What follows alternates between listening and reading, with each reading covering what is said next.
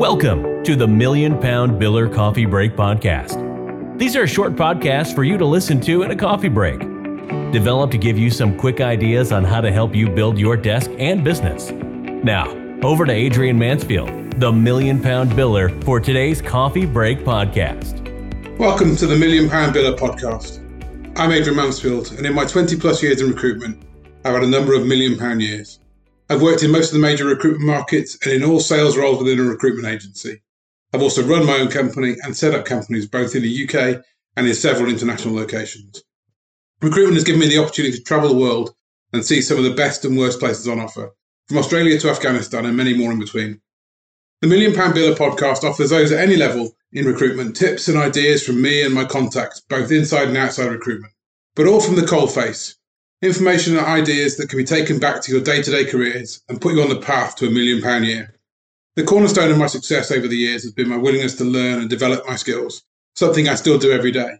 Now I'm offering you some of my ideas and thoughts that will allow you to squeeze the most out of your recruitment career, no matter what level you're at and where you're aiming for. Every journey, even one to £1 million, starts with a single step. So let's take that first step together. Welcome to this week's podcast. We're heading into the summer here in the UK and the schools are about to break up. I'm really looking forward to this summer. I've made a promise to myself to spend some real time off and away from work over the summer. Only for a week or 10 days, but you have to start somewhere.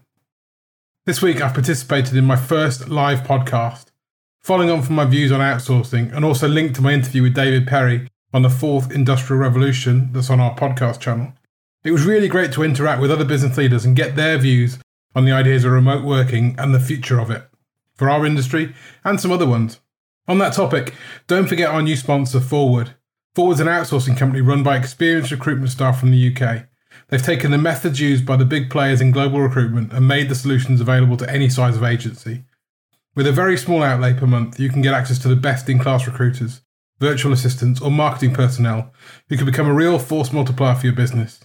I used them myself in my business and I took a time out last week to interview their management team, and I'm even more impressed with their offering than I was. If you want to take advantage of a no-obligation consultant on how they can help your business, simply reach out to them and quote Million Pound Biller. One of their teams will set up a call. The website link is in the description below. This week I've been doing some cleaning on my online space for a project I'm looking to take on, and it brought me to topic 1 of this week: how to review manager contacts and what the benefits could be for you.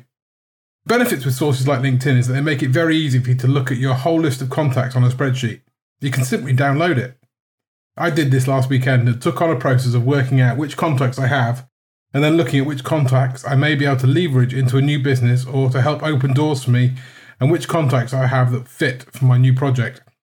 To do this review, I had a clear picture of the type of contact or leads I wanted to get and my ideal client or ideal target, what they would look like. If, like me, you're a long-term user of LinkedIn, you'll have a large number of contacts, and I'm sure, like me, many of those won't be any use against your current project. Indeed, the process of setting out a focused ideal client target should mean that by far the majority don't fit your immediate needs. That doesn't mean to say they aren't useful for other projects, just that they don't fit the goal at that particular moment. So build a plan and build a list of your target contacts, and then start with your network and see who you know. Work out that list. You may be very surprised who you know and how long that targeted list is. I certainly was. Then when you've done that, if you feel that you want to add more people, you can use your LinkedIn process to build the list out more.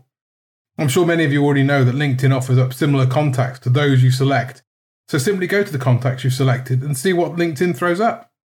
Now, not all will fit your model or fit the target you're looking for, but I'm sure some will. The key with this process is that by building a small group, a targeted selection within your planned area, you can start doing what I'm doing now, interacting with that group. So now I take 30 minutes each day, usually in the evening when I'm watching TV, and simply check on what they're commenting on and posting on. By doing this, and only with this targeted group, I have, inside a week, got a good feel for the types of issues and thoughts my contacts are having. I picked up some key phrases and some links to my solution that will tie back to their problems, or the key topics of these targeted contacts. In short, I've got my marketing collateral all ready to go, all from a bit of work from my own resources and some time investment. But you can go further than this. With the same process, you can start to interact with these contacts and start to post comments against their posts, perhaps asking them questions and getting responses. I found that this is often a better way to open up new contacts or target companies than any other BD effort. You establish a rapport without invading their space with cold calls. You can then follow up with some specifically targeted marketing as I'm planning to. But I can almost hear you ask out there, what if I don't have thousands of contacts, or indeed any contacts in the area I want to target? Well, the same process works for you. Simply start with the ideal target, client or person, and use the tools at your fingertips to find the right people. You don't need to be connected with somebody to see what they've posted and commented on. And equally, you don't need to be connected with them to comment or post on their posts. Even with non-contacts, you can see what they've liked or added comments to, as well as their actual posts. So you can still use LinkedIn to find similar and other contacts to those people you want to work with. In short, use well. Systems like LinkedIn are a godsend for any new project or desk if you remember 3 main tips. Number 1, focus. Keep your target group small. 2, stalk. Use the dead time or quiet time in your evenings and during the day perhaps to see who those targets are speaking to, what they're commenting on and what they're liking. And number 3, work out how you can solve their issues or address their focus via your service or your product, and then, and only then, start to pitch it using their own marketing language. Even me, with over 20 years experience and a range of first-level contacts that I've got, find this method of use, and I actively use it to work on every new project. Why don't you give it a try this week? So moving on to topic 2 this week.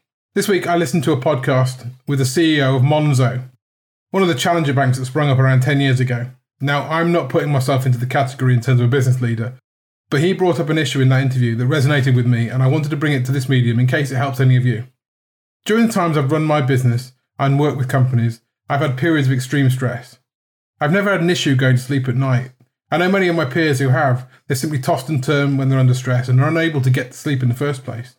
For me, it was always different. I would fall asleep fine, but at 2, 3 or 4 in the morning, I'd be woken from my sleep by some issue in my head.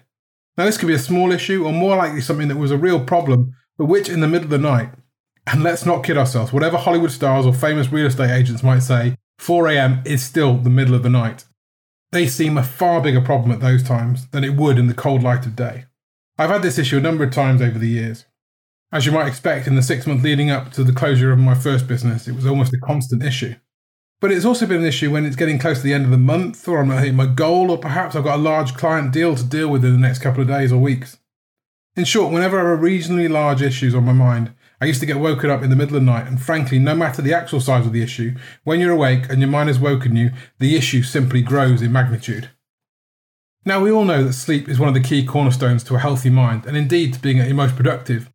So losing 2 to 4 hours a night, being woken early, is not a good way to try and deal with the long-term issues or stresses that are keeping you up in the first place. In fact, it's likely to make things much worse in the long run. I hope that none of you have ever experienced these issues, but I know by the law of averages that some of you will have, whether that's not being able to go to sleep in the first place, or like me and the CEO from Monzo being woken early in the morning. So if it does affect you, or it does in the future, here are my tips, which, whilst not removing the problem completely, have at least reduced its frequency for me. Firstly, I've removed my phone and all distracting electronics from my bedroom. I used to have my iPad to read books at night and use my phone as an alarm clock. And I've gone back to hard format books for evening reading, and I've now got myself an actual alarm clock. Well, actually, it's an Alexa clock thing, but it doesn't do my emails at least. This may sound like a line used by many people when talking about sleep, but I do it, and all I can say is it works for me. If I do wake in the middle of the night, I don't have the temptation to scroll on my phone or reach for my iPad to read. Instead, I work with my issues and go back to sleep. I try to tell myself to park it, or I have a small notebook by my bed in which I can put a to-do for the morning, and that way, at least I feel like I've taken an action. The second thing I've done is that I close down each day with a review and a wash-up. This is just me personally viewing what issues I've had and what I need to do about them, what areas I must prioritise tomorrow or over the coming days. For example, if it's the end of the month target anxiety, I'd be setting up where I can focus on the short-term wins. If it's a more general company issue, such as how will I make payroll, which is a real issue when you run your own company, believe me, I'd be sitting and reviewing budgets and ensuring I knew how the business finances were looking, and most importantly, I'd be taking decisions to ensure I never got to the place where I simply can't pay the salaries.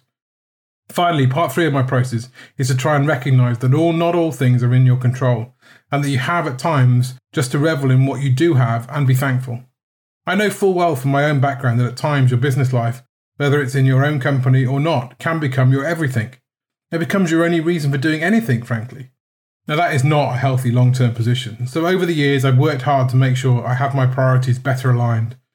Sure, I put my all into work and my business goals, but equally, I work to ensure that I have as much focus on my personal goals and my personal life as I do in my business life. Then when things get tough in business, or indeed my personal life, I've got an outlet, a way of changing the script for a period of time to allow my brain to recharge and new ideas to come to me. I found over the past few years since I've been working on this balance that the ideas to my stresses in one area can often find solutions when I'm not focused on them at all, and I'm either in business or in my personal space, vice versa. My view is that often you are too close to the problem. If all your focus is on it and you lose your ability to look at the bigger picture, then how are you going to find the solutions? Once you take a step away, you find your brain will search for and automatically find options. Believe me, the other thing I've learned over the years is there are always options. I even found out, far too late unfortunately, that there could have been options to having to close my first company. Unfortunately for me, I'd not learned these techniques back then, so I never got the distance I needed to find those options in the time period. I hope, as with all these Coffee Break podcasts, that just one of you may avoid those issues that I fell into by hearing some of my ideas. Now, I don't have all the answers. If I did, I suspect there would still be more to learn, but I hope my ideas and some of these lessons I've learned on the hard way help you in your journey. Anyway, that's it for another Coffee Break podcast. I hope you liked it, and if you did, then please like and subscribe wherever you get your podcasts. We have that big news on our Facebook group to bring you next week, so please pop over there now and become a member. It's going to become, I hope, a really useful group for those of you on your £1 million journey. We've released a new interview this week as well, with the team from our podcast sponsor Forward. I mentioned it earlier in the podcast. So please give that a listen. I'm a huge believer in the power of outsourcing to help as a force multiplier in recruitment. And the team from Forward can bring you those benefits that were previously only open to the big agencies. I don't know about you, but if I can get 3 top recruiters to help source talent for the price of 1 UK-based recruiter, I know where I would put my investment. You can always get more roles, and the best bit you can do is turn off the resource when you don't need it. So thanks for listening, and until next week, enjoy the journey.